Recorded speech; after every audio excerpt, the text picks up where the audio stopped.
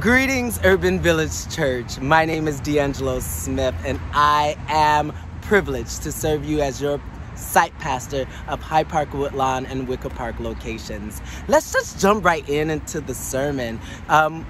This is the first sermon for our Popcorn Gospel. Our Popcorn Gospel is where we will be exploring different movies and seeing how our values and what they are calling us to, the good news. And also, you know, how do we live more boldly? How do we live more inclusive? And how do we live more relevant in these times? So today we have In the Heights. In the Heights, the movie musical. Just fitting for me, right? Like a theater, musical, I love it all. So we have this movie, right? I'm probably gonna spoil the movie just a little bit, so I'm sorry. But it's a great movie to still watch. The plot line, right, is about community building.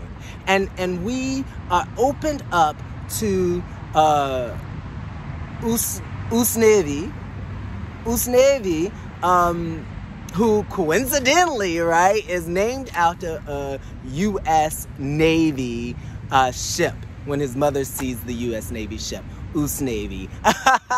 So, Usnavi is telling these children about the story on a block inside Washington Heights. Washington Heights is a neighborhood in New York City. And so you're getting the story of this block. And we see, you know, Usnavi having a bodega, which is like a corner store here, a bodega, and he's running this bodega with who he calls his cousin, who's not related to him, right? Sonny. And then they have a abuela, which is grandmother in the community, who has no children, but they name her as their grandmother. And so we see all of these family stories unfolding. And in the midst of these stories being unfolded, what we see is things coming up against them. We see gentrification happening, right? With new stores moving in and prices raising up. We see the beauty salon owner who has to move because she is bought out, right? She can't afford to stay there, so she has to move to a place where she can afford it. We have, you know, Nia coming back from Stanford, seeing her father struggle to pay her tuition, and so, you know, making all of these sacrifices for her to go to Stanford, and she's feeling the pressure of that. We see so much, right? We see Usnavi learn more about his father's business back in Puerto Rico, and he sees the devastation of it because it haven't been taken care of, and the hurricane hit it, and he wants to go back and reestablish his father's business. His father and mother passed away. And so now we see all of these little stories unfolding, and we see the oppression that is happening within the community. That sounds so familiar here, right? Even Sonny being undocumented immigrant, right? And that story unfolding. And so alongside our text, right, in Jeremiah 29, 4-7, we see, you know, Jeremiah saying in the voice of God, you know, saying that you have come into a land, a new land, right? After being refugees, right, from another land, coming into this new land, now be fruitful, multiply, marry, and make good of the land. right? And most people preach about this as being good to the city, good to the land. But yet, these people who were refugees had systems up against them, just like the people in the Heights had systems up against them, right?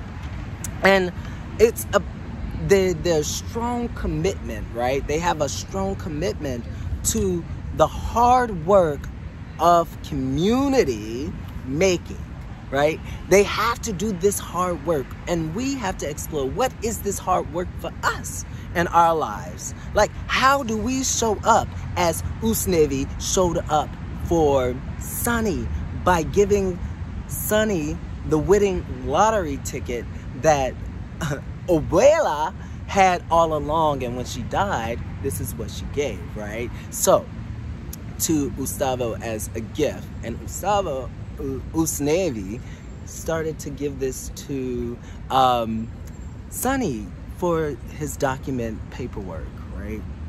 And so we come to questions in this sermon. How do we show up like Abuela showed up and Usnevi showed up, and even Sunny showing up for Usnevi in the bodega every single day, or how the bodega showed up for the community and giving ice cream out to the community? How do we show up for our UVC members? How do we show up in our own community? How do we become good neighbors? What does it mean? What does it mean to commit to imperfect, unchosen places and make life out of hardship, right? We see in these two stories, right? The story in Jeremiah, the Hebrews, and the story in the Heights. People coming up against hardship.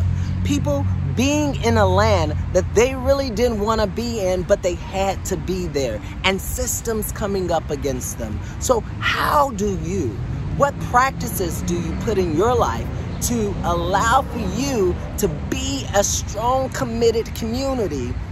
How do you build that community? How can we do this, right?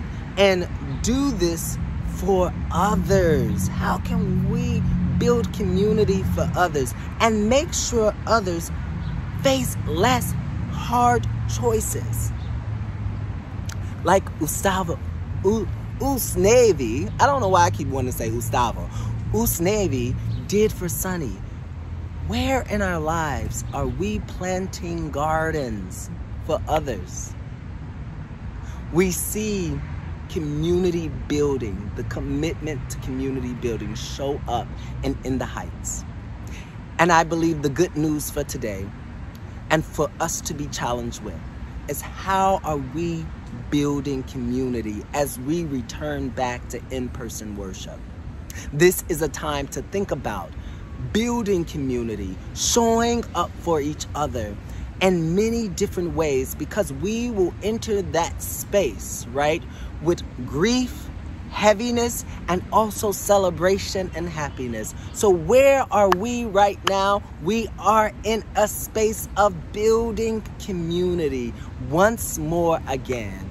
So let's be like the people in Washington Heights, showing up for each other each and every day, and to contemplate how we show up or how we live into the systems that are oppressing those who are the least, who are the most vulnerable of us, who have the least privilege of us. How do we go against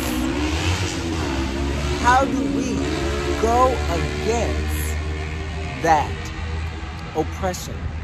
Or how do we push against? How do we live into community? So, as we take these moments of silence, think about how you will build community this week.